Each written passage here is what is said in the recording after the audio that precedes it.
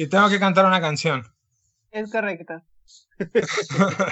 Obligadísimo. Ok, les recito un poema. ¿Eso está mejor? Vale. Está Ok. peor, pero esa es mi cura, está peor siempre. Ok.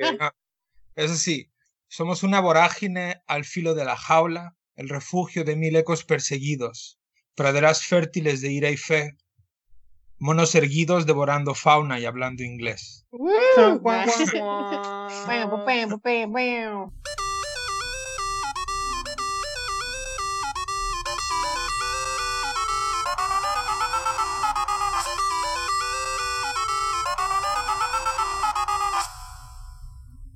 Hola, hola, hola.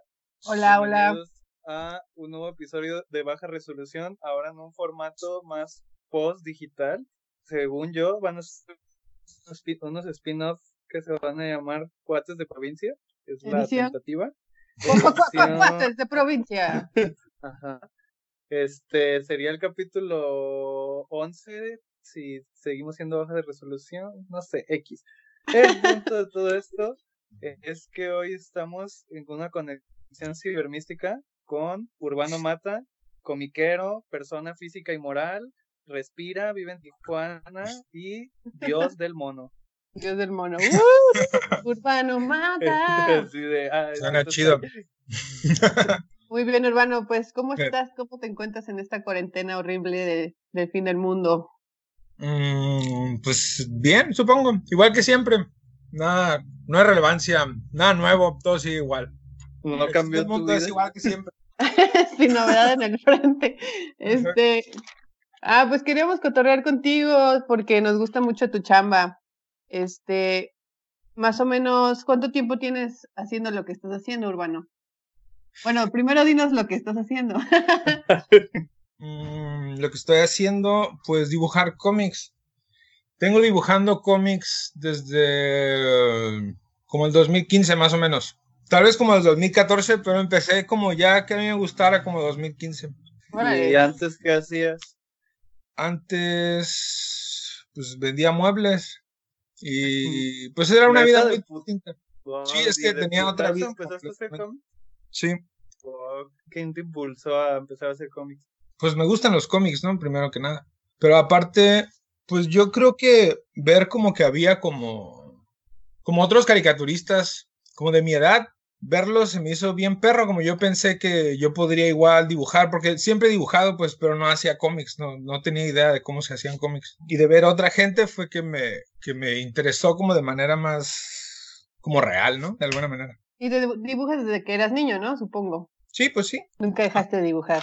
Algo así, más o menos. Aunque sí dejé de dibujar, digo, yo sí dejé de dibujar como por años. Dibujaba de moda y de cura y luego de repente no dibujaba así para nada. Pues empecé a dibujar de nuevo como por el 2015 que quería dibujar cómics, pero como previo a eso no es como que dibujaba seguido ni algo que me importara como mucho ni nada. Wow, pero neta, ¿no hubo un momento así como muy de epifanía que dijiste, ya la verga, el mono es lo mío? Ah, sí, pues sí. Así cuando me, me gustó mucho el trabajo que estaba haciendo Inés Estrada en Vice México en el 2013, 2014, más o menos por ahí creo. Fue que lo empecé a tripear y el jale de Inés fue así que yo dije, oh, no mames, yo también tengo que hacer cómics así como esta morra. Y eso fue así como bien, como pues, importante, ¿no? De ahí fue que empecé a dibujar cómics. Ah, huevo, ¿y de qué fue tu primer cómic? Fue una tontería de yo trabajando, imaginándome que estaba en la playa. Creo que sí lo he visto. Sí, pues tu chamba va mucho como de la vida cotidiana, ¿no? Allá en Tijuana, de las cosas que suceden. De pronto te pones medio grueso, medio politicón, pero sobre todo como con mucho humor y sátira, ¿no? Sí, pues sí. Yo siempre intento hacer cosas como, pues así, chuscas, ¿no? No siempre me sale, aparte siento que no soy tan bueno haciendo chistes, pero es lo que a mí me gusta. Y si te preguntaran que cómo te defines, ¿eres dibujante, comiquero, ser humano? Pues, digo, pues ser humano a huevo, ¿no? Pero pues sí, soy más como de hacer cómics, soy comiquero, así, caricaturista, es lo que más me gusta. ¿Tú qué opinas como de todo el cotorreo de cómics de Marvel? ¿Y si fue algo que te influenció o es algo que ni al pedo contigo? No, para nada, nunca me gustó nada de eso, jamás, ni de niño, así, no le tengo ningún interés. Es que Sí, nomás, está ¿no? cura eso, ¿no? Como que mucha banda que hace cómics contemporáneos, como que todo ese cotorreo no le pegó en ningún momento de su vida y está chido, ¿no? que no sea esa la influencia. Sí, no, la neta sí. Aparte, yo siento que, bueno, al menos aquí en Tijuana, no sé cómo sea en otras partes de México, pero al menos a mí no me influenciaron los cómics como nunca. Aquí no había cómics, había pura basura de esa de Marvel que no me gustaba y no había nada más. Como vi por primera vez un cómic de Ríos cuando tenía como 16 años, algo así, que fue al menos algo distinto, pero no había nada más, pues. Nada, al menos nada que me interesara. Ni siquiera, no sé, manga. No, tampoco el manga me gustó hasta como hace poco, supongo. Me gustaba el anime, como Naruto, no sé si eso cuenta. Sí, claro, claro. ¿Y cómo ves ahora, cómo está la situación con la banda que hace allá cómics de Tijuana? O, por ejemplo, allá se hace también el Tijuana Cinefest, que de pronto, pues es fácil coincidir con otras personas que están, pues, en el gabacho, ¿no? También a mí me tocó ir ya en 2 ocasiones y, pues, se ha puesto bastante bien, va gente de todos lados. ¿Cómo ves allá? ¿Cómo está pasando? Pues aquí en Tijuana se me hace medio extraño, no sé. No hay mucho, eso sí sé. O sea, lo único que hay realmente es el Tijuana Sinfest. Y la frecuencia que tiene lo que son las autopublicaciones, la ilustración, todo eso acá, si no es a través del Tijuana Sinfest, realmente yo no siento que haya más que bazarcitos de esos donde también venden brownies de chocolate y cerámica y cosas así. O sea, no hay nada especializado y también siento que a la gente realmente no le importa mucho, que es lo normal, digo. Por lo mismo que te digo, no tenemos una educación hacia la ilustración y el cómic. Realmente el mexicano solamente, creo que el mexicano promedio la única aproximación que tiene hacia la ilustración, el cómic, la caricatura, generalmente es o la televisión, lo que los yankees nos dan o lo que compraba Televisa, o el cartón político, ¿no? Por eso, sí, pues creo que incluso por eso yo soy muy político, pues es lo que había, cartón político es lo que más se te pega. Pero, ¿no había otro festival que organizaban los punks? El que organizaba los Navy y esa banda. Pero duró un año, ¿no? Hace como 3 años hicieron ¿Ya uno y ya no volví a ver nada. murió? Oh, Simón, chale. sí, sí. Y en general, ¿cuál es tu opinión como de los festivales? O sea, más allá de Tijuana, ¿has ido a otros? ¿Te has cruzado a San Diego? Sí, o sea, pues sí he ido a San Diego, también a Los Ángeles, y luego ¿Qué tal está? pues es otro rollo y a la vez es lo mismo. Como, pues los gringos lo que pasa es que sí tienen como más una aproximación hacia eso, ¿no? Hacia el cómic y la ilustración, y aparte, pues también creo que tiene mucho que ver su economía. O sea, el americano tiene más una economía que le permite de manera más fácil gastar $30 en un festival, que acá pues un chavo banda no trae tanto dinero, pues, y creo que eso también alienta mucho como a la escena creciente americana, ¿no? Que pues digo, eso es de a huevo, y pues lo que yo tripeo de eso, de los gringos, pues es el contraste que tiene pues acá en México, ¿no? En Tijuana. Pues sí, como que hay mejores bases socioeconómicas y mayor sustento para que la gente pues sí pueda no trabajar como en mercadotecnia y dedicarse solo a dibujar y vender sus cosas y producir cosas de calidad, ¿no? Sí, No, bueno, también eso sí ya es otra cosa, porque a fin de cuentas sí creo que igual México también tiene una industria así. Hay mucha gente que vive de dibujar, no digo de hacer cómics o de ilustrar, pero de dibujar, de ser técnico al respecto del diseño y el dibujo, ¿no? claro, claro. O sea, hay mucha gente acá también y muchas veces también mejores, porque por lo mismo que la industria americana está prostituida, el mexicano tiene mucho más esta oportunidad de llevar ventaja casi como por puntos, ¿no? Y eso sí, pues a mí sí se me hace eso. O sea, sí tenemos así industria y tenemos, pues hay de dónde también en México, pues, pero es de otra manera. O sea, es algo completamente distinto. Y el americano, pues sí lo veo yo más como mercaditos, pues es más de, no sé, pues hay más dinero involucrado y al menos para mí sí es bien importante eso. Creo que a huevo sí tiene que ver eso. Pues también hay que ver en qué condiciones se produce y en qué condiciones se consume, ¿no? Y eso es así a huevo. Sí, Sí, justo pues, eso sí, pues sí. No, sí, justo a eso me refiero. O sea, como está mucho más suavecito el sistema allá que acá para poder hacer ese tipo de cosas. No me refiero, o sea, como aquí hay un chingo de gente haciendo cosas muy interesantes y sí hay incluso eventos que sustentan este tipo de expresiones, pero de pronto no es tan fácil, o sea, como que enfrentarte a esa realidad de estar tú pensando en qué quieres hacer realmente con tu vida contra lo que tendrías que hacer para poder vivir de eso, ¿no? O para tener varo, porque de pronto como que acá la idea de ser artista o dedicarte como al dibujo solamente, pues de entrada, no sé, a mí me pasó por ejemplo con mis padres que pues fue así como de ni de pedo te vas a morir de hambre, no sé qué, por lo mismo, ¿no? Porque no hay como tampoco una cultura tan desarrollada o tan trabajada hacia la estética, hacia lo visual, si no es únicamente dedicado como al consumo, al diseño gráfico y demás, ¿no? Y sí, solo como en Estados Unidos la economía es un poquito más estable en ese sentido, obviamente todos viven de estar endeudados, que realmente solo es como una cortina de humo que parece que todo está muy bien y pero pues realmente no tanto. Pero pues independientemente de todo eso, las personas siguen haciendo cosas bien chidas y eso es lo que me gusta mucho, ¿no? Sí, no, igual a mí, porque también aquí cruzando sí hay gente que hace cosas bien perras.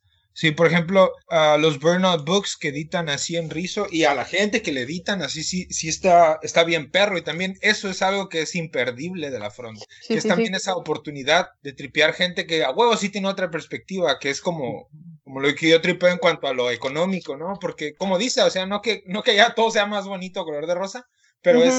es otra perspectiva, es otra aproximación, aunque sea así a 15 minutos de aquí de la casa, pues sigue siendo, cruzas esa línea y Sí. es otra percepción de la vida, otros hasta valores, al menos que se intentaron inculcar en la gente y sí pues es otro cotorreo, eso sí está bien bonito de aquí de Tijuana en general, no nomás en el arte, sino en todo, está bonito que hay mucho, pues cruce de culturas, ¿no? Es como algo bien bonito. Ujú, sí, justo los de Burnout Books me gustan también un buen porque tienen un discurso distinto, ¿no? O sea, que no va solamente enfocado como a producir y vender para eso, para el bar, sino como realmente como compartir chamba bien interesante que está haciendo mucha gente y en muchas partes distintas del mundo también, ¿no? Sí, es que sí, están perros. Y es eso, aparte se involucran con más gente. Igual están los Tiny Splendor, que también son de aquí de California, ¿no? Que Oh, se Simón. involucran machín, así con otra gente también de México, así como el chorro de prints que le han hecho al Frosh, a Yuri. Yo hice uno con ellos también y más gente de otras partes del mundo, ¿no? Así está Sí, ese interés, pues, y como esa aproximación. y además están bien clavados, o sea, como que realmente les encanta lo que hacen y producir este tipo de chambas. A mí me gusta también mucho lo que han estado haciendo. Les quiero mucho. Sí, no, la neta sí, está súper perro. ¿Y en Tijuana ubicas proyectos que sean así? Pues supongo que lo más cercano a eso es el Tijuana Sin Fest, que más que como festival, referido como a Luisa y David, Pradas, que son bien a toda madre, y ellos fuera de ser, digamos, como un estudio de producir para otra gente, al menos aquí son como, pues es gente muy involucrada, pues, que generalmente tiende la mano, hacen convocatorias, muchos eventos, te digo que son los únicos que realmente tienen el Tijuana Sin Fest, ¿no? Y son los más involucrados y sobre todo eso, ¿no? Que también es algo que hacen mucho con un enfoque fronterizo. Y sí, no sé, es como eso mismo. Y siento que ellos encapsulan muy bien lo que es eso, como la cultura en el arte fronterizo y como más bien la búsqueda de oportunidades en el panorama de aquí, pues. Siento que ellos dos hacen cosas muy acertadas y útiles. Creo que eso es lo que topo aquí, que es como ellos. Sí, y comprometidos también como con la comunidad, ¿no? O sea, como que yo sí noté mucho que tratan de hacer incluyente todos los eventos, todos los espacios, los proyectos incluso, o sea, como que sí tienen como el ojo bien hincado en crear comunidad con otras personas o crear Sí, vínculos de comunicación y de compartir con otra banda que tienen intereses similares o ni siquiera similares, solo como es una onda de coincidir en un sí. espacio-tiempo, ¿no? Ajá. Exacto, no, y aparte es eso, a mí ellos me encantan por eso, porque lo hacen con cariño y realmente están ahí, pues, les toma tiempo, les toma dinero y es su esfuerzo, pues creo que ellos es lo más, como en cuanto al sí, la autopublicación, son las personas más involucradas aquí en Tijuana y generalmente los que hacen pues, los paros y todo en general, así son geniales, la neta. Habrá que entrevistarlos. Sí, no, es definitivo. ¿Y cómo te fue a ti como la experiencia de la primera vez que fuiste a un festival? A mí, pues fue medio extraño. El primer festival que fui fue precisamente el Tijuana Sin Fest del 2000, ¿qué habrá sido? 15 creo, o 16, no sé. Pero ahí fui, nomás que ese día, por eso te digo que fatal, porque ese día tenía diarrea, así un día antes me fui. Oh, no, Oh, Estuvo Dios, bien no. horrible, la neta. Estuvo bien culero. pero la libraste. Sí, la libré. Pero igual estuvo bonito, interesante. Yo, como cualquier persona que va por primera vez a esas cosas, ¿no? Pero está Oye, cool. y en tu trabajo, obviamente, bueno, es muy autobiográfico y se ve pues toda tu experiencia con la ciudad de Tijuana, que es una ciudad pues muy loca, ¿no? Sí puedes encontrar definitivamente como una mezcla de culturas entre la mexicana, la chicana y la gringa, muy interesante. He ido 2 veces nada más, pero tiene una vibra bien, bien fuerte, ¿no? La última vez que fui había como un grave problema de, pues con todo esto de los migrantes y de este pendejo, ¿no? Que se estaba poniendo muy imbécil. Y conocí algunas personas ahí en la frontera, en donde está el muro ese horrible. Y se me hizo muy interesante porque había como conglomerados de personas haciendo activismo. Por ejemplo, había unos chicos que pues estaban ahí cada domingo hablando sobre veteranos mexicanos que se habían naturalizado allá, ido a la guerra y por algún crimen menor, como, no sé, manejar en estado de ebriedad, los deportaron, ¿no? Teniendo toda su vida hecha allá. Y entonces, pues, como que se han hecho como muchos movimientos para poderlos ayudar legalmente y puedan regresar o les den alguna especie de recompensa, no sé, porque pues realmente es algo muy injusto, ¿no? Entonces como que se me hizo muy interesante ese cruce de culturas, de cosas muy extrañas, no sé. Eso lo pones tú mucho en tus cómics, ¿no? ¿Cómo ves la ciudad de Tijuana desde tu punto de vista? Pues yo creo que por eso lo dibujo, fíjate, porque la verdad se me hace muy complicado. Porque como he estado aquí toda la vida, pues si uno está toda la vida en algo que no sirve, le empiezas a agarrar odio a ciertas cosas que tal vez ni siquiera tienen tanto la culpa, si no están, es porque estás harto de estar aquí, porque la vida es una mierda, ¿no? Ujú. Entonces, creo que eso es algo que como yo veo el mundo, define mucho al tijuanense. El tijuanense generalmente es una persona que tiene mucho una postura. Yo creo que por lo mismo de la frontera parece que uno se pone de un lado o del otro. Y sí, porque ves incluso, por ejemplo, mira, un buen ejemplo. Entras a trabajar a un call center lógicamente lleno de migrantes, y los migrantes defienden mucho lo que fue Estados Unidos para ellos. Y toda como esta idea de este país hermoso y puro, allá era mejor y bla, bla, bla, pero al mismo tiempo es el mismo lugar que les dio una patada y dijo lárgate de aquí, pero es como esta añoranza y es eso. Supongo que también es esto, mira, si estás en cualquier parte del mundo, la que sea, y el mundo está mal, así como una ciudad común, pues, o sea, los salarios apestan, la vida es horrible, todo el mundo sufre. Si es así y te dicen del otro lado, así del otro lado de esta pared hay una vida mejor, creo que eso hace que gran parte de la población, no toda, porque lógicamente no todo el mundo necesita sentir que hay un lugar mejor, pero los que sí están vulnerables a ese sentimiento, pues lógicamente se apegan muchísimo a él. Y creo que eso es algo bien clave aquí, porque en otros lugares que la vida es igual una mierda, nadie te dice que justamente detrás de una pared hay otra cosa que es mejor. Nomás tienes que aceptarlo y ya. Pero aquí creo que se vive mucho con esta como esperanza hecha en el aire y que tal vez no tenga tanto significado, pero está ahí porque de alguna manera uno tiene que tener algo en qué soñar, y como pareciera que el dinero es Dios y allá hay más dinero, pues es de alguna manera voltear al norte, es como una religión, ¿no? Es algo así. Claro, sí está muy fuerte. Pues es como estar encerrado como en un cuarto blanco y afuera está, no sé, O te dicen todo. que está así, que ni sabes, así yo conozco gente Sí, que vive allá y que vive aquí, que igual, aquí se puede vivir bien, si sabes cómo, allá se sí. puede vivir bien, si sabes cómo, o sea, también está eso, pero creo que sí en el inconsciente, en el imaginario tijuanense, está mucho la añoranza y pues la ficción, porque igual está como, fíjate, Tijuana sale en Los Simpsons como el lugar más chido del mundo, existe como este mito del Donkey Show, y Tijuana es una ciudad que su identidad como tal no existe. Ya que vienes aquí no hay Donkey Show, la gran fiesta que te dicen, así de, gran fiesta tijuanense, igual eso depende de ti, carnal, como igual te Sí. puedes ir a dormir temprano si tú quieres. Pero o sea, Tijuana te está como, te dice mucho cosas así que realmente pues no existen, es nomás pues es como una mentira, una ficción, algo muy así. Sí, o sea, a mí me dio la sensación de que se siente como una ciudad de paso, como que la gente que también vive ahí no vive ahí o está ahí pero realmente no está ahí como en espíritu, o sea, como que sí topé varias cosas que dije, güey, esto está muy intenso, ¿no? O sea, muchísima gente que vive ahí pues realmente solamente van a dormir ahí, ¿no? Y se van a trabajar todos los días a San Diego y pasan como por un filtro eterno. Yo pienso que se deben tardar horas en esa fila, porque mucha gente se va, no sé cómo se llama esa carretera que lleva a San Diego, ¿no? Pero incluso, pues la gente que trabaja allá tiene que tener como un historial súper limpio, porque cualquier cosa que hagan que los gringos vean mal, les cancelan la visa, ¿no? Sí, es como un pedo como de tener una correa bien apretada y sometida, pero pues es lo que hay para poder ganar suficiente varo para vivir de forma decente en este país, ¿no?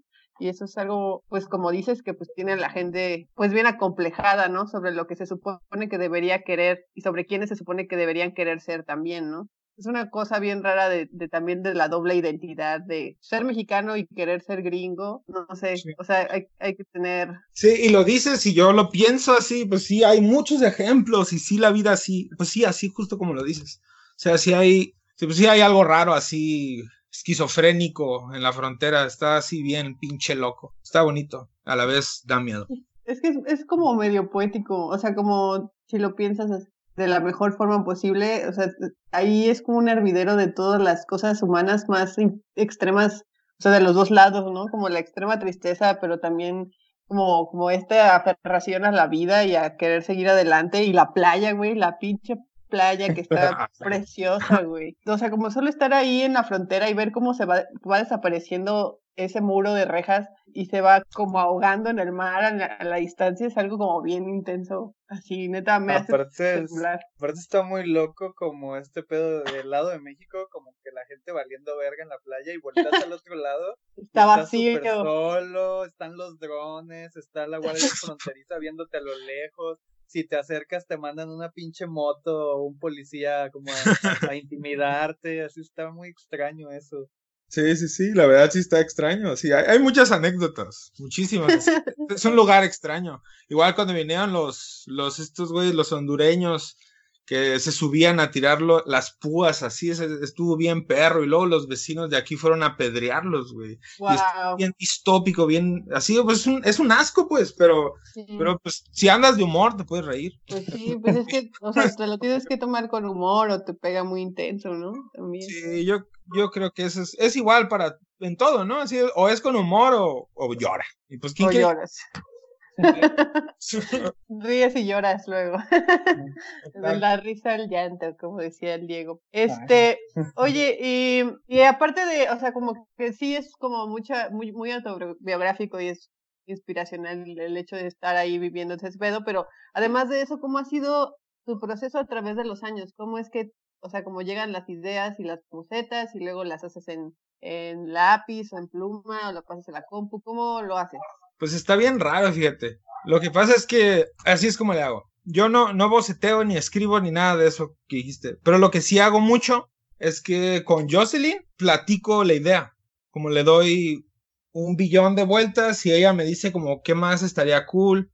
Luego le pregunto como, no sé, a un compa o a mi hermano y así hago como una historia, pero generalmente tiene que ver con como cosas que le platico a Jocelyn. Guacha, así es como generalmente es, como llego y digo como, oh, no mames, imagínate que dibujara esta vez que me pasó esta mamada o que como algo parecido. Y la Jos me dice como, pues si quieres, como podrías empezar por tal o por acá. Y lo platicamos y eventualmente pues ya nomás lo dibujo. Pero sí tiene mucho que ver como pues la platicada de qué quiero, ¿no? Es como algo así muy, muy de platicarlo. Como ver de qué manera es fácil, qué manera es fácil dibujar lo que quieres platicar. Es como algo así. Y sí, por eso como Jocelyn es básicamente, desde hace unos años, es como mi coescritora o no sé cómo decirlo, como mi doctor de guión. Como tu terapeuta del cómic. Ajá. Sí, sí, sí. Y así es como escribo y luego ya dibujo como de acuerdo a cómo sentiría que se siente platicado, ¿no? Como un rollo así. Órale, eso está bien interesante, porque no, o sea, como que yo primero tengo que escribir, pero sí he notado, últimamente sí he como intentado hablar más, porque no sé por qué tengo esta idea de que si lo platico, luego ya no lo voy a hacer. Porque el cerebro funciona un poco así, o sea, cuando platicas algo que quieres hacer, te da como una especie de shot de dopamina que te hace sentir que ya lo hiciste y luego ya no lo haces. Sí he leído eso. Pero fíjate, analízalo así. Si escribes un guión, pues realmente estás igual escribiendo algo que igual podrías estar haciendo, ¿no? Sí, pero tiene mucho sentido, ajá. tiene mucho sentido lo que dices, porque también se ven en tus cómics, o sea, no lo había pensado hasta ahorita que lo dices, pero tus cómics sí son así como muy, pues, de diálogo, ¿no? Y sí he notado que es algo muy difícil de lograr, mucha gente le cuesta trabajo hacer diálogos, ¿no? O sea, como que sean realmente naturales y se lean naturales como si alguien cualquiera en este país estuviera hablando de esa forma, ¿no? Porque pienso que hay mucha influencia también de cómics extranjeros que están traducidos, que además traducidos quizá desde España, y entonces tienen todas estas palabras que no hablas en la vida real, ¿no? Como demonios o cosas así. Sí, oh, recorcholis, amigo. Oh, diablos. Pero es que sí es eso. Aparte, yo también tengo una fijación bien cabrona de hace no mucho de escribir. O sea, como la novela que estoy haciendo, tengo como a huevo quiero escribir una novela con gente prieta que hablen en español mexicano. Que por más mamón que suene, nadie hace eso, güey. A pesar de que esa es nuestra realidad de todos los días. Y eso Sí. es algo como que me llama mucho la atención. Por eso, pues, Pues es trato de. real. Sí, trato de conservar algo así muy X de alguna manera, muy real, a veces con que dibuje como lo más hablando de cualquier cosa, pues me gusta mucho eso porque como es representativo a la demás gente no sé, siento que se puede sentir representada. Por ejemplo, yo cuando estaba morro me acuerdo que me gustaba mucho la cultura negra, güey, y por eso me gusta el hip hop un chingo, porque era como la gente que se parecía más a mí porque estoy bien prieto. Y siento como que eso sí influye, como que veas gente Sí, que está más o menos como tú, tiene algo de acá, ¿no? sí, a huevo. Sí, pues es eso, o sea, como que justo la forma en que tú, hablábamos de esto con Bel la vez pasada, sobre durante tu vida estar construyendo como la persona que eres tú y saber desde bien temprana edad lo que tú eres, ¿no? Porque en todos hay como una esencia bien clara, a pesar de que todo el tiempo te están bombardeando con las cosas que se supone que debería hacer. Entonces, como que es bien importante cachar quién eres tú desde muy morro para que pues realmente alimentes ese monstruo y no otro y termines como pues con algo que sea pues auténtico, ¿no? Cosa que con tus cómics la neta se nota que lo que haces y la persona que tú eres hay una congruencia y no estás intentando como parecer otra cosa. Pues digo, sí lo entiendo, suena halagador, pero la verdad sí intento aparentar otra cosa, porque así todavía soy más imperfecto de lo que aparezco en un cómic, por Sí, viada, así soy un sí, idiota, a huevo. pero sí es algo, hacia huevo sí me interesa representar, como ser claro, porque creo que, al menos, guacha, como yo no estudié arte ni nada, así, yo soy un prepa trunca, así, estoy bien güey, tenía un compa que estudió arte y es así, pues así mi súper amigo así de toda la vida, así mi hermano acá, un güey que yo amo con todo mi corazón. Y este güey a mí me enseñó el arte, ¿no? Y todo este rollo así artístico. Entonces, lo que él me enseñaba, como lo que le enseñaban en la escuela y lo que yo consideraba arte hasta hace no mucho, pero te digo, yo no tengo muchos estudios, era algo como muy serio y casi como dogmático y como muy metódico y no sé, como eso también influye mucho a mi gusto por el cómic, pues como por eso es que me gusta también, como lo que es más baboso, por así decirlo, que tengo mucha fe a la babosada, a la buena onda, así, porque eso a mí me aterraba del arte, que fuera bien Sí, serio, como esos textos pretencioso. que te saca de onda y que no, como fíjate, yo me imaginaba como si yo fuera artista, ¿cómo le voy a hacer para ser serio, güey, si estoy bien pendejo? Como, ¿cómo le voy a hacer para ser así, como muy bohemio y así como no me iba a salir, pues? Y creo que más que eso de autenticidad, güey, yo le veo esto que supongo que raya en la autenticidad, pero le veo más esto de no sufrir, porque Ya, es bien fácil, es mucho más fácil de lo que uno cree convertirse en algo que no quiere ser. Es bien sí, fácil. Si no tienes una idea de lo fácil que es, güey. Yo de niño quería ser caricaturista. Aún así, antes de ser caricaturista, todavía tenía 26 años, trabajaba y era infeliz trabajando en una mueblería, haciendo cosas que yo realmente no tenía que estar haciendo, no sentía como que me llenaran. Y aunque es un privilegio lograr hacerlas, también sea o no un privilegio, uno como ser humano y como individuo tiene que valorarse a sí mismo, al menos yo creo, y decir que está bien tomar decisiones por uno, ¿no? A fin de cuentas, de eso se trata la vida, supongo yo, de quererse un poco, ¿no? Y eso, más que autenticidad, te digo, es nomás no querer sufrir. Sí. Porque la neta, la gente sufre, todo el mundo sufre, pues mejor sufrir con estilo, ¿no? Sufrir como yo sufro siendo dibujante, güey. Y está mejor así. Sí, que de hecho hay un documental de Jim Carrey donde el güey dice como que su papá, no sé a qué se dedicaba su papá, pero dejó como sus sueños de la vida por criarlo a él y a su familia y como que en una crisis económica o en algo, pues a su papá lo corrieron y su economía valió verga y así. Entonces como que él se quedó bien tripiado y dijo como, no mames, mi papá renunció a sus sueños como para supuestamente no morirse de hambre y mantenernos, y de todas maneras valió verga, ¿no? Entonces, Sí. como que él se quedó con ese trip y dijo, pues yo voy a ser actor y si valgo verga, por lo menos voy a valer verga haciendo lo que me gusta. Sí, porque al final, o sea, la vida es horrible, ¿no? O sea, como que el mundo ya es un lugar suficientemente hostil como para que estés negando todo el tiempo lo que realmente quieres hacer y... ¿Sabes qué también tripeo yo? Como las aptitudes. A veces la gente no tripea eso.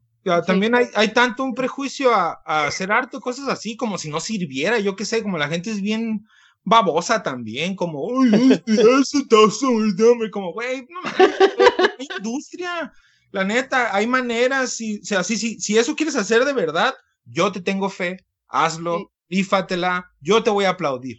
O sea, no hay pedo. O sea, si hay industria, si hay maneras, no hay para todos, lamentablemente, eso es lógico, ninguna industria tiene para todo el mundo, pero si la gente quiere, hay opciones, hay maneras y por más mamón que esté, todo está institucionalizado de manera de la más formal o la no formal, pero todo tiene una estructura y una forma, no nomás viene a jugar.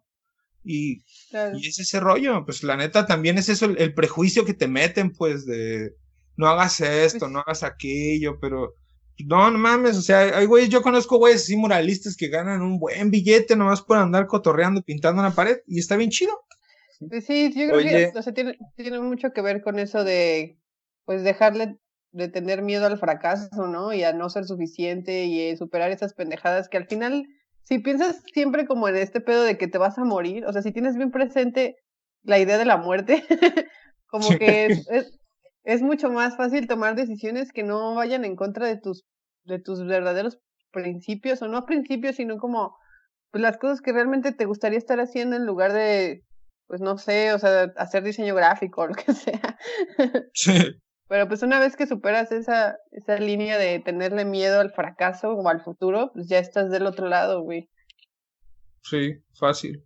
Pues también es confianza, la gente que se tenga confianza, ¿no? También es eso. También cuando uno hace algo, sabe si está cool o no, o hasta qué punto está cool, y pues sea lo que sea, pues uno tiene que esforzarse en lo que sea que haga, ¿no? Es mucho ese pedo de, pues nomás haz cosas chidas. Es lo que yo creo, hagas lo que hagas, güey, nomás con que la gente, pues se esfuerce, ¿no? Tome conciencia. Si tomas conciencia y tienes conciencia y luego no haces nada, qué pérdida de tiempo. ¿Para qué tomaste conciencia si no vas a hacer nada? Es como sí, vamos a editar un libro de superación personal para artistas. Sí, la neta que sí. Oye, yo lo puedo ilustrar sin ningún problema. También va a haber todo un capítulo que trate sobre también saber decir ya hasta aquí, renuncio. Va a ser como el pequeño cerdo capitalista, versión de artistas. Sí. No, pero fíjate, eso es en cuanto a la decisión, pero ya en cuanto a hacer el arte, a dibujar, pues ya la vida es ya bien distinta. También dibujar, yo creo que también es un proceso bien cabrón que uno decida qué quiere dibujar, la neta. Así la pura decisión de decir yo quiero hacer esto también significa algo en el mundo real, socialmente, ¿por qué lo elegiste, carnal? Y por qué elige cada quien la cosa que elige, ¿no?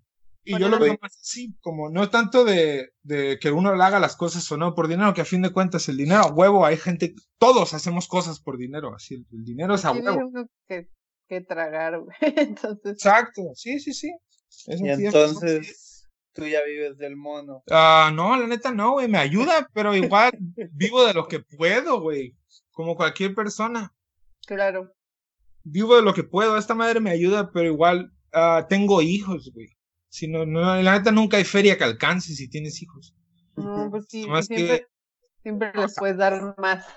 ¿no? Sí, exacto. Eso es, para mí es difícil. Yo que también por eso yo tiendo a analizar tanto las cosas como por este lado del dinero también, porque yo para cuando me hice dibujante y que empecé a agarrar trabajo pagado, yo ya tenía hijos, güey. O sea, no lo agarré saliendo de la escuela, ni fui a la escuela, ni nada de eso. Así, esa una madre que a mí me pasó porque estaba aburrido en la oficina. Pues sí. Y de ahí pues derivaron cosas, ¿no? Pero pues sí, es otro rollo. ¿Y qué le recomendarías a alguien que va iniciando? Pues que dibuje. Sí. Pero que dibuje para bien, que vea qué está haciendo, que sea propositivo, ¿no? Porque luego también hay mucha gente dibuja y dibuja para nada, nomás como para pasar el tiempo, y eso, de esa manera, está cool, pero si quieres como, eso que dijiste, ¿qué dirías a alguien que va empezando? Bueno, si va empezando, supongo que es porque se lo quiere tomar como en serio, por así decirlo. Y si eso si quiere sacarle dinero, pues para empezar que haga algo que valga la pena. Y después pues que lo role para ver qué pedo. Y eso, supongo que eso nomás. Oye, y como creador, o sea, ¿qué para ti qué crees que es lo más valioso en cuanto a conservar una identidad como creador? Pues lo que uno hace, que lo que uno haga valga la pena. Eso creo que importa, porque, por ejemplo, para mí, yo siempre eso es lo que intento, como que lo que haga valga la pena. Por ejemplo, también esto que te digo, como de que alguien produzca algo y que trate como de ganarse la vida, de ganar algo, porque mucha gente, pues, su ingreso depende de este tipo de cosas. Uh-huh. No creo tampoco que el éxito de uno vaya a ser ganar dinero dibujando. O sea, hay gente que gana más dinero que yo dibujando y la neta dibujan de la verga, güey. O hacen cosas que igual valen un carajo y lo hacen por un factor así meramente comercial. Sí. Entonces, hacer cosas así, pues también me las paso por un huevo, no me importan. Digo, ¿para qué hacen eso, güey? ¿Qué desperdicio de talento? Es muy diferente decir, yo quiero hacer un gran libro, grandes cómics, hacer cosas que a mí me vuelen la cabeza, que decir, voy a ganarme un puesto que me garantice cierta estabilidad económica en este sector que le vende a este público de nicho. Creo que ahí hay una diferencia encabronada entre querer hacer algo que valga la pena y querer encajar en un círculo socioeconómico. Es súper diferente. Sí, tiene mucho. Es bien distinto. Y yo por eso, por ejemplo, yo por eso admiro como muchos, pues ciertos dibujantes o cierta gente que yo siento que lo que hacen me transmite, o ponle que tal vez ni siquiera que me transmita, sino que su lucha para mí signifique algo, su búsqueda. Y eso es lo que yo quisiera de igual manera alentar en otra persona. Que cuando diga, oh, este güey hace cómics, al menos no sea como que es como, oh, mira, lo puedes contratar, sino sea más como, güey, no mames, léete esta parte de su cómic, güey. Bueno. Eso, causar impacto y meterse en el diálogo que está pasando en el mundo también. Como mexicanos estamos súper rezagados en cuanto al diálogo internacional del cómic. Nadie nos hace caso, a nadie le importamos. Los pinches españoles prefieren comprar libros a los gringos que a los mexicanos, a pesar de que hablemos el mismo pinche idioma. ¿Sí me entiendes? Es la neta, Sí, es una mamada, se la jalan. Y esa es la realidad. Sí, y lo que dices es muy cierto porque también tiene que ver como nosotros también estamos construidos, o sea, lo que dices sobre que las cosas que estás haciendo sí digan algo y sí tengan un impacto en otras personas cuando lo leen, al final pues eso es lo que también te forjó a ti, ¿no? Y que a mí también me dio como una identidad, todo lo que de alguna forma u otra llegó a mis manos como una niña o en mi adolescencia o incluso hoy que ya soy una mujer adulto. O sea, las cosas que a mí más me importan son justo las cosas que me han tocado de una forma no sexual. Ok. O sea, como en un sentido espiritual de mi sentido de ser, ¿no? Entonces, como que en el momento en que yo encuentro un libro o un cómic o un texto que se siente que me está hablando personalmente a mí, es como, no sé, o sea, sí cruza unas barreras ahí y se convierte como una cosa de culto para mí, ¿no? Como de mucho respeto hacia la mano que lo hizo. Entonces, supongo que también es un poco intentar no replicar eso, pero sino como genuinamente al siendo tú sincero con lo que estás haciendo, es más fácil conectar con personas porque al final somos humanos y no estamos cableados tan distinto, ¿no? O sea, apelamos a las mismas intenciones. Sí. Y aunque uno no se identifique tanto, güey, la neta, aunque no te identifiques tanto, pero que veas el esfuerzo de la persona, ¿sí me entiendes? Porque también la dedicación transmite. Al menos y sobre todo en el cómic, güey, porque el cómic, la neta, dibujar, no sé, 30 páginas, pues no te lo encargo para mañana, ¿no? O sea, toma su tiempo y esa dedicación, al menos para mí en el cómic, como de manera técnica y de esfuerzo, así, que yo sé que es cabrón y que toma tiempo y a veces uno ni siquiera, pues acá, no, o sea, tiene otras cosas que hacer, pues tienes que de alguna manera hasta sacrificar otras cosas por dibujar. Creo que ese sacrificio, esa dedicación, ese tomar algo tuyo y dárselo al cómic, creo que para las personas que nos dedicamos a esto de una manera, no digamos seria ni profesional, pero sí apasionada, si lo vemos en otra persona, a huevo lo vamos a respetar. Eso fue lo que yo vi en Inés Estrada cuando leí su primer cómic. Y a mí y fíjate, fue una cosa bien babosa, pero ese espíritu de transmisión, de cotorreo, fue lo que me gustó, porque el primer cómic que yo vi de Inés Estrada y que dije, yo voy a ser caricaturista, era de un perro universitario. Es un chiste. Pero es todo o sea, lo que me refiero es que toda una percepción humana se puede representar en un chiste de un perro universitario también. Sí, o sea, claro. También tiene esa fuerza la narrativa gráfica. Oye, ¿y cuál ha sido como de las mayores satisfacciones que te ha dado hacer cómic? Como, pues no sé, alguien que hayas conocido gracias al cómic, algún lugar al que hayas ido gracias por hacer cómics o algo más sencillo, no sé. Pues es que también la satisfacción puede llegar de muchas maneras, ¿no? Como, fíjate, cuando estuve trabajando con Vice, eso me generó mucha satisfacción, porque empecé a generar una feria extra, güey, y tenía que pagar cosas, tenía que pagar la guardería, pañales, leche de fórmula, la renta, y tener acá feria extra, no mames, güey, pues me hizo sentir súper bien, me elevó mi autoestima, me hizo sentir que mi papá estaba equivocado cuando me dijo que dibujaba bien culero a Saint Seiya. Y esto... Qué culero. Sí, y eso a huevo te hace sentir bien, pero digo, también si lo reduces a que es nomás dinero, pues es nomás dinero, güey. Pero hay otras satisfacciones, yo creo, y por eso a mí me gusta dibujar gente. Como dibujo a la Yos y a veces me gusta como dibujarla chistosa y decirle que se ría.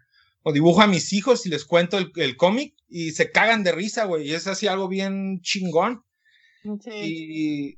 Y cosas así también, eso es otra satisfacción también. Es una satisfacción muy bonita, como saber que lo que haces es valorado, ya sea de manera o económica o de otra. Creo que esa es la gran satisfacción del caricaturista, sentirse valorado, ¿no? Porque a fin de cuentas, te digo, toma tiempo, o sea, toma mucho tiempo de tú aplanando tus nalgas en una silla, güey, y lo mejor es que alguien te diga como, güey, qué chido. Es lo más perro. Oye, ¿y sientes que la recepción que tiene tu trabajo es la misma en el mundo real que en el mundo digital, ahora con las redes y todas esas mamadas? Sí, definitivamente. Es exactamente lo mismo. Al menos a mí me parece, porque yo siento igual cuando pongo algo en internet a nadie le importa, y aquí en la vida real, pues igualmente. Sí, es como lo siento yo, güey. O sea, aparte siento que el internet también es una mamada, güey. Nadie se toma el internet tan en serio, güey. Es más como una... al menos yo sí que siempre publico acá pendejadas o lo que que pienso, pues esto también. Pero no sé. Creo que eso es generacional, ¿eh? Yo pensaba que no, pero yo veo gente más chica que yo que sí, el internet es algo ya real se los para comió. ellos. Sí, no, pero esto también la tienes ganada, porque en internet eres mejor persona, entonces pues a la verga, si gana el internet, pues también gano yo. Es en plan. Pues en teoría ahora ya estamos como casi obligados a convivir por internet, así que más vale que nos vayamos acostumbrando. Sí, bueno, eso ya cada quien sus modales. Yo soy respetuoso, pero también hay gente que en internet hace cosas para cagar el palo, güey. Y que te dice cosas culeras, dibujas bien feo, ¿eso qué? Pinche cómic pendejo, pinche chiste pedorro, así. Ajá, lávate las manos, es como, güey, ya no estoy chingando. Y es así. Te han mandado amenazas de muerte. No, sí, a mí me ha pasado seguido que hago un cómic y me dicen acá que soy un pendejo y puras de esas, la gente se ofende. Sí pasa, es algo real. A Panelas Sí. también le pasa seguido. Ajá. Pero lo peor es que ni dibujo cosas para cagar el palo de todas maneras. Pues es que yo tampoco dibujo para cagar el palo, nomás hay gente que pues no sé, quiere ofenderse o no sé. La gente está loca. Están tristes. Yo creo. ¿A poco tú agarrarías, güey, y te pusieras a comentar en un cómic? Ay, eso me ofendió. Pues no. O sea, a mí Gente quehacerada. sí, exacto. Sí, Oigan, así me pongo yo como señora. Aparte, yo sí estoy viejo, yo sí tengo derecho a ponerme como señora. Oye, y Panelas preguntaba que por qué te llamabas Urbano Mata, pero pues yo le dije que pues así te llamas, ¿no? Sí, mató la magia de la pregunta. Sí. No, está bien, es que igual me lo preguntan siempre, pero pues así me llamo. Así es un nombre muy poco común. Yo nunca había conocido a ningún urbano. O sea, sí urbanos normales, ¿no? Pero, ¿Urbanos es tu nombre o es tu apellido? Es mi nombre. Oh, qué verguísima. En la primaria me decían rural, güey. Ay, ¿qué pasó de verga? Oye, ¿nunca te han dicho urbanos? También. Urbano, yumano, cubano, el banano, todo lo que acabe en ano, hasta simplemente ano, así. Uranus. Uranus también. Oye, y para trabajar, ¿con qué herramientas mágicas lo haces? No son mágicas. Bueno, La tu magia, favorita, pues. Lápiz y pluma nomás. Pues, sí. Lápiz y pluma y coloreo con el Photoshop. Y ya. A huevo. Sencillito. Fácil. Oigan, ¿les parece si vamos a las preguntas del público? Preguntas del público. Ok, Arre. vamos a abrir el preguntario. Y Dario. Pachiclón pregunta, ¿cuál es tu pesadilla recurrente? Mi pesadilla recurrente. Despertarme y no tener dinero, güey. Qué fuerte, carnal. No, mi pesadilla recurrente supongo que... Fíjate que creo que no tengo pesadillas recurrentes. No, nunca tengo pesadillas. Como... eres de los míos, yo tampoco. Tengo insomnio, de hecho, eso cuenta como pesadilla, no duermo a veces. Pero cuando duermo no tengo pesadillas. Tengo sueños, a veces curadas, a veces medio raros, pero no tengo pesadillas. Afortunado, eres de los afortunados. La neta sí, ¿no? Siguiente pregunta. María, ¿tú quieres hacer una? Anónimo pregunta, ¿qué es la sensibilidad para ti? Ay, qué bonita pregunta. Ay, sí. La sensibilidad para mí... Ay, no mames, güey. La verdad es que eso sí me agarró bien bajo Chueco. de guardia, güey. ¿Qué pasó de lanza? Ya hasta me hizo sentir algo. Supongo que la sensibilidad para mí, pues es eso, ¿no? Sentir algo, ponerse de modo. Y también siento que no es algo que uno controle. La sensibilidad yo creo que son los límites del cinismo, tal vez. Donde el cinismo no quiere llegar, donde no hay soy un mamón, donde no hay hago un chiste en vez de tripear la realidad. Yo creo que eso es la sensibilidad, como algo que el cinismo no se atreve a faltarle al respeto. A tocar. Ay, qué bonito. Él preguntó. Sí. Bere pregunta. Baby Bere. Urbano, hola. Sé que en Tijuana hay manjares alimenticios deliciosos. ¿Cuál recomiendas? La neta sí hay manjares deliciosos, pero ¿qué te recomiendo? Fíjate, lo que es mi favorito así, que está bien mamón, pero yo sí considero que los tacos estilo Ensenada están 1,000,000 de veces mejor en Tijuana que en Ensenada. Fuertes declaraciones. Fuertísimas, pero es la verdad, la neta. Hay unos tacos así, por ejemplo, por el call center que yo trabajaba, al lado de Confíe, por si estás en Tijuana y escuchas esto, esos tacos de mariscos, de pescado, camarón, culichi, esos son el pedo acá, en comida callejera de mariscos, eso es lo que yo recomendaría. Ay, tienen lo mejor de todos los mundos.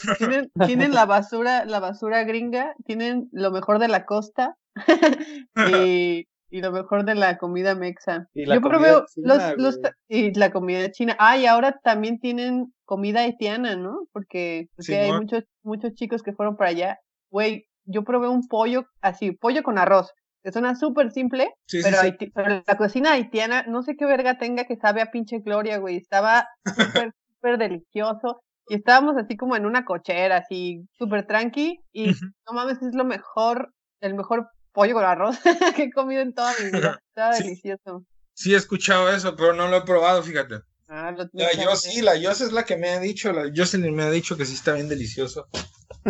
Ahora que cuando fui, me llevó el Ciraco y me contó que la banda de Haití, pues como que hubo una crisis muy fuerte allá, entonces en Tijuana acogieron a algunas personas y todos eran varones y les cagaba la comida de México, güey, la comida de Tijuana, así que como que empezaron a llegar pues también morras y pues esos güeyes solo comen comida haitiana y empezaron a poner sus fonditas y la chingada porque pues no comen comida mexicana porque no les gusta. Que tragadis. ¿Cómo? Bueno, no sé si sea verdad de todos, pero ajá, está curioso. Bueno, otra pregunta. Hernán Gallo preguntó, ¿qué opinas de las redes sociales? ¿Te gustan o te cagan? ¿Y qué opinas de publicar tiras en internet? Fin de la pregunta. Oh, fuck, ¡Hernán ok. Gallo! Pues Hernán Gallo está bien cabrón, eso es lo primero que tengo que decir. Luego, Sí. sobre la pregunta, ¿qué opino de subir tiras a internet? Pues está bien, supongo. No siento que tenga una opinión al respecto, nomás he visto que lo hacen y a veces está cool. Acá como pues tienes una tira gratis ahí enfrente de ti, la lees. Ajá. Está chido, ¿no? Yo he hecho eso antes, yo creo que mucha gente se me hace chido. ¿Y la otra qué era? ¿Qué opinas de las redes sociales? ¿Te gustan o te cagan? Un poco relacionada con la pregunta de hace rato. A mí las redes sociales me gustan, están bien, no me cagan. Digo, sí entiendo que como bla, bla, bla, hay un discurso al respecto, pero pues yo igual lo uso, ¿no? Y a veces sí me caga, como a veces está pesado, pero en general, pues a veces también puedes cotorrear con gente o ver cosas que está haciendo otra gente. Y no me molesta. No, si me molesta, pues nomás apago el celular o algo así y ya. Pues sí, es todo lo que tienes que hacer realmente. Sí, la neta. Muy Muy bien, civilizado. otra pregunta, Panela. Carlos Salinas de Gortari pregunta: hola Urbano, ¿hay algún hábito de higiene del que podrías prescindir? ¿Cuál sería? A la verga, esa está perra esa pregunta. Yo creo que de un hábito de higiene que podría prescindir sería bañarme en general, nomás ya no me baño y ya. En general, ya no tocar mi cuerpo para nada. Sí, nomás acá, pues no bañarme. Muy bien. Ay, no, eso terminaría muy mal. No lo hagas, Urbano, no. Yo tengo otra pregunta del público. David Lamelini pregunta, ¿has dibujado tipos de vómito? ¿Tipos de vómito? Vasca, vómito, guácara. Uy, chica. Sí, pues sí, seguido dibujo que vomito, es como algo que me pasa seguido. Muy bien, pero ¿nunca se te ha ocurrido clasificarlos? Pues no precisamente. No, para mí el vómito siempre es naranja y sale por la boca. ¿Comes muchos doritos? Que huele a chetos. Me huele feo y acá, pues es lo que es. Yo una vez vomité, estaba muy borracha y fuimos a comer tacos y vomité enfrente de todos los que estaban comiendo tacos, pero vomité como una masa verde y tenía puntitos, todos muy redondos, naranjas, y parecía una obra de arte. Estaba muy bonito ese vómito. Estoy muy orgullosa de él. Otra pregunta, Panela. Ok. Andrés Manuel López Obrador pregunta: hola Urbano, ¿en la primaria tuviste algún apodo? Rural. Rural. Ya lo dijo, sí. Bueno, sí es cierto, ya habíamos hablado de eso. Bueno, también Andrés Manuel pregunta: ¿trabajarías para Netflix o CNA? ¿Netflix o CNA? Pues haciendo qué, soy un inútil, güey. Pues ahorita está de moda que los dibujantes trabajan con CNA. Netflix yo no he visto, pero CNA sí. ¿A poco sí? No, pues yo no sé. A mí no, aparte, yo no sé el tipo de dibujante que te ofrecen esos trabajos, güey. Esos son para la gente que dibuja con vectores bien culero. Fuertes declaraciones. Siguiente pregunta, porque yo ya no tengo. ¿A ver, ¿no tienes? No. Bueno, Andrés Manuel López Obrador, que en realidad es BR, que mandó un montón de preguntas. Dice: hola Urbano, ¿qué estilo de cabello le recomendarías a un niño moderno? Yo digo a un niño moderno. Pues como a mis hijos, nomás pelón para que no tenga que peinarlo. Es el secreto de la vida cuando Es el descubres secreto de que la vida. raparse es la única solución.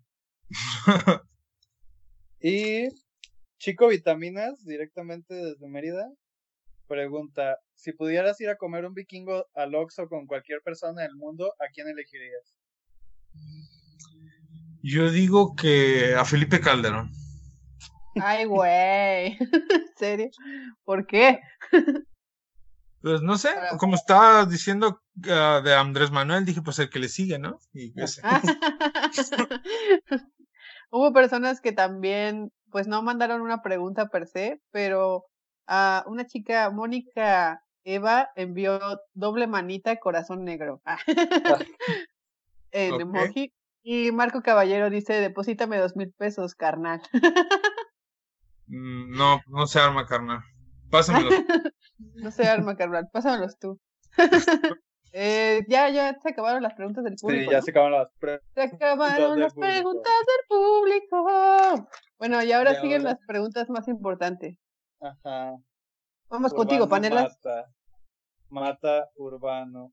¿Has tenido alguna experiencia paranormal? Pues algo así. Tengo una que es como lo más cercano a algo paranormal. A ver.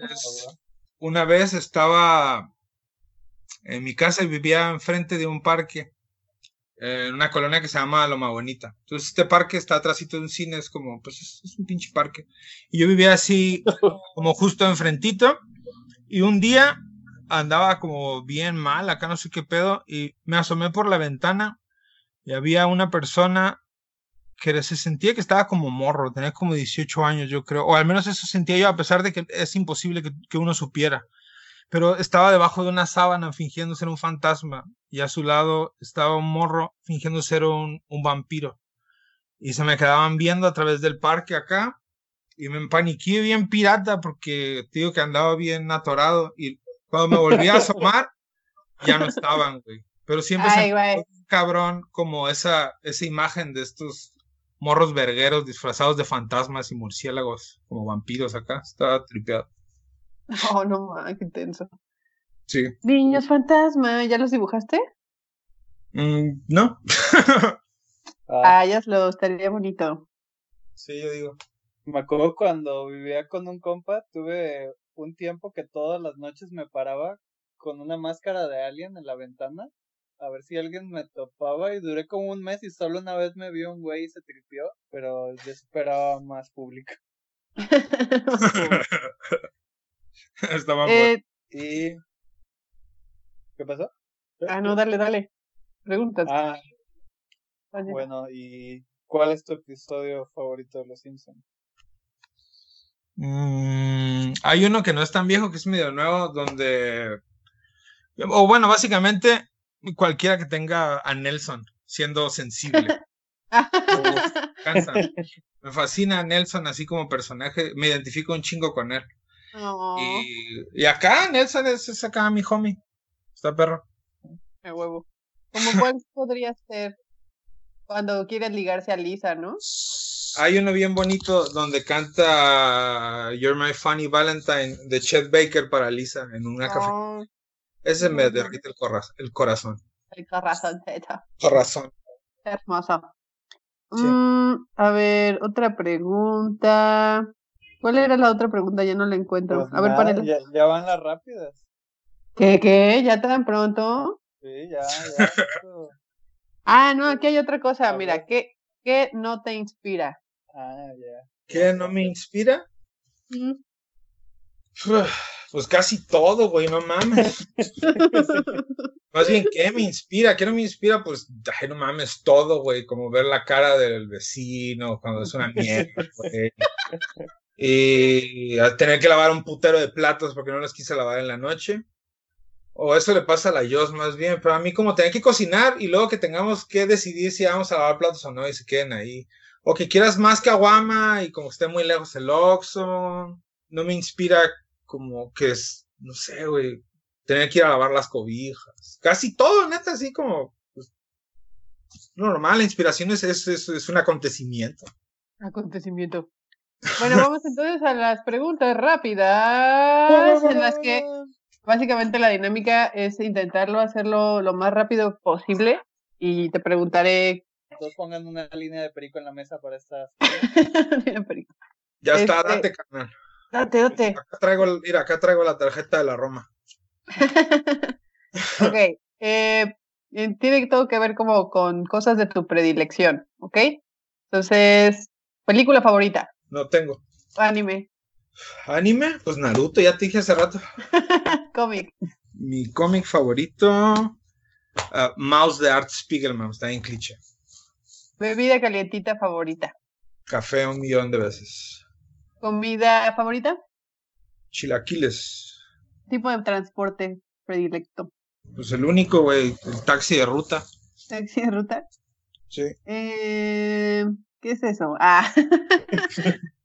El taxi de ruta, pues una combi, así le dicen allá, ¿no? Ah, ya. No, es que aquí no hay taxis acá no de hay ruta. combi. Ah, ¿neta Acá no? no, aquí en Guadalajara no hay. Ah, Solo hay camiones y prendero y así. Y taxis de taxi. Taxi normal. órale. Sí. ¿Los perros?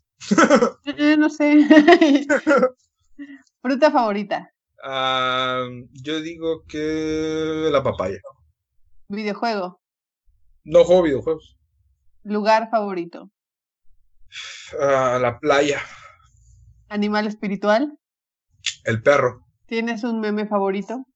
Sí tengo, güey, pero no se puede hablar de memes, o sea, te lo mando al rato. Claro que sí, yo podría hablar de memes toda la siguiente hora. ¿Tienes algún ilustrador o creador de cómic favorito? Tengo un chingo de favoritos. A ver, menciona 3. Tengo en alta estima. Pues el uno yo creo que siempre me gusta un chingo el Simon Hanselman. Yo creo que a todo mundo, güey. Ajá. Y a mí me gustan mucho las respuestas fáciles y cliché. Entonces Simon Hanselman. Después del Hanselman también me gusta un chingo el Noah Van Skyver. Y mexicano, para no ser malinchista, el mejor que tenemos es Apolo Cacho. También ese güey siempre me saca de onda bien cabrón. ¿Y tienes algún álbum ilustrado favorito? Así como de esos que son para niños o no. No, la verdad no. Nada, no, pues no, es que no. Nunca leí cuentos de niño ni nada. Eso, como no le tengo cariño a ninguno. Muy bien, pues estas son las últimas preguntas del programa, a menos que alguien quiera preguntar o decir algo más. ¿Panela? Tenemos a alguien en la línea. Ah. No, ¿en qué estás trabajando ahorita de cómics así? Ahorita estoy trabajando en una novela gráfica para esta madre del Fonca, güey. Y haz de cuenta que estoy haciendo una novela gráfica de mi vida y la gente a la que quiero y amo y respeto y significa mucho para mí. Entonces, para esta novela gráfica he conseguido que la gente a la que quiero, amo y respeto dibuje y cosas así. Por ejemplo, tengo cosas de Jocelyn en la novela. También ahorita sí estoy planeando otro cómic con mi amigo que te digo que me enseñó todo de arte cuando estaba morro. Estoy tratando de que me dibuje cómo ve el mundo él desde donde vive en Tennessee y luego estoy haciendo yo como historias sobre yo y mis hijos y tratando de generar algo parecido a una como un popurrí de historias y de nociones de la vida de entre yo y otra gente que se me hace chida. Pero sobre todo yo, ¿no? Porque pues yo soy el que tiene que dibujarlo, pero también consigo que otra gente dibuje y pues eso es lo que estoy haciendo. Ya llevo un buen y próximamente intentaré publicarlo en un super libro. Y eso es lo que hago. Órale, Bueno, muy bastante padre. bien. Sí. Ojalá lo logres, lógralo. Y Sí, bueno, yo sé que es el coronavirus y eso. Pero en el futuro tienes algo planeado como de ir a alguna feria o algo así? Supongo que no, ¿verdad? Qué pregunta tan estúpida, perdón. Perdón, yo me voy. Aparte, sí tenía planeado nomás si el coronavirus es un idiota, pero quería ir a esta madre en Veracruz, ¿cómo se llama, güey? ¿Cómo se me fue el nombre? ¿Lo puedo buscar? ¿Contracorriente? el contracorriente, porque nunca he ido y he visto que esos vatos tiran acá cosas bien perras, y según yo, de allá es este vato M de Armario, que también se me hace que está bien cabrón. Sí. Y quisiera conocerlo para ver qué me dice, y así como a ver nomás qué piensa, o conocer allá, que tampoco conozco. Va, pues ojalá que termine todo esto pronto y Ojalá y sí. nos podamos reunir en un plano terrenal real. Bueno, pues yo creo que entonces ya cerramos esto. Esto ha sido todo. Estuvimos entonces haciendo este episodio cada quien en su casa. Nadie sabe si alguien de nosotros está o no desnudo mientras grabamos este podcast. Yo traigo la misma ropa desde que empezó la cuarentena. Yo definitivamente no estoy desnuda, ok. Y pues muchas gracias a todos por escucharnos. Muchas gracias a Urbano por sus bellas palabras. Te admiramos mucho, Urbano. Sigue dibujando. Gracias, muchas gracias. Yo los admiro a ustedes también. Y como último comentario, síganme en mis redes sociales, @urbano.mata. Y sí, de huevo. También, pues al que no le guste, que se vaya a chingar a su madre. Y eso es todo. A huevo. Sí, perdón, se me había olvidado preguntarte por tus redes sociales. Nada más, ¿en Instagram tienes o tienes alguna otra plataforma? No te preocupes, nomás lo decía de cura, porque se me hace que siempre tienen que decir eso y suena como chistoso. Sí, a huevo. Va. Cámara, pues esto fue todo. Gracias por escucharnos de nuevo y ojalá estén tranquilos y se laven las manos y la cola. Esto fue Baja Resolución. Gracias por escuchar. Esta mañana, vecinos de la colonia San José Río Verde de Guadalajara se mostraron asombrados por el supuesto hallazgo de un hada. La figura es femenina y usa vestimentas color verde con alas. Más de 3,000 vecinos han entrado a ver con una cooperación económica voluntaria al supuesto personaje fantástico. Una monita con alitas y una hada con las alas muy grandes en un vaso con morfón, sí, es para que no se deshaga. Yo lo que vi fue un hada. Pues se vio que era real. Es algo impresionante, pues, que uno dice, ay, no es cierto, ¿da? Yo hasta dije, ay, mi niña tiene monitos así de esas, y no, se le ven las alitas transparentes como las moscas así. No, es que lo que pasa es que andaba arrancando guayabas para aventarle a mis amigos, pues, y volteé para así, para un lado y miré como un centellito, pues, y pues así, pues, se me hizo muy raro, pues, y le tiré el agarrón, y les di, y pues miré, cuando abrí la mano, miré como un animalito y dije, ay, una hada madrina, arranqué hasta un pie cuando la quise parar. Mi mamá la vio con movimiento, hay varias gentes de aquí, vecinos, que la vieron, que hasta decían, no, pues, decían que se desmayaba la gente al verla. Me ofrezcan lo que me ofrezcan, no la voy a vender, la voy a tirar, la voy a poner donde dicen que hay un niño que sale en el Panteón de Belén, o la voy a aventar allá abajo en el río Lerma y en el puente del Arceliano, ahí la pienso llevar. 1, 2, 3. Somebody once told me your face is very pretty. They were absolutely correct. Where my name is Toby and you all know me. Feed me some bread and I think it's yummy. It doesn't make sense just to look at plants. You eat the grains and you eat the crumbs. So much to smell, so much to eat. So what's wrong with having a nice treat? You never met eat raw dough. Sometimes it looks delicious though. Hey now, you're amazing, I love you, you're cool. Hey now, drink some water, get your bed made, go play. All your dreams will come true. All you have to do is believe in you. Goodbye for now.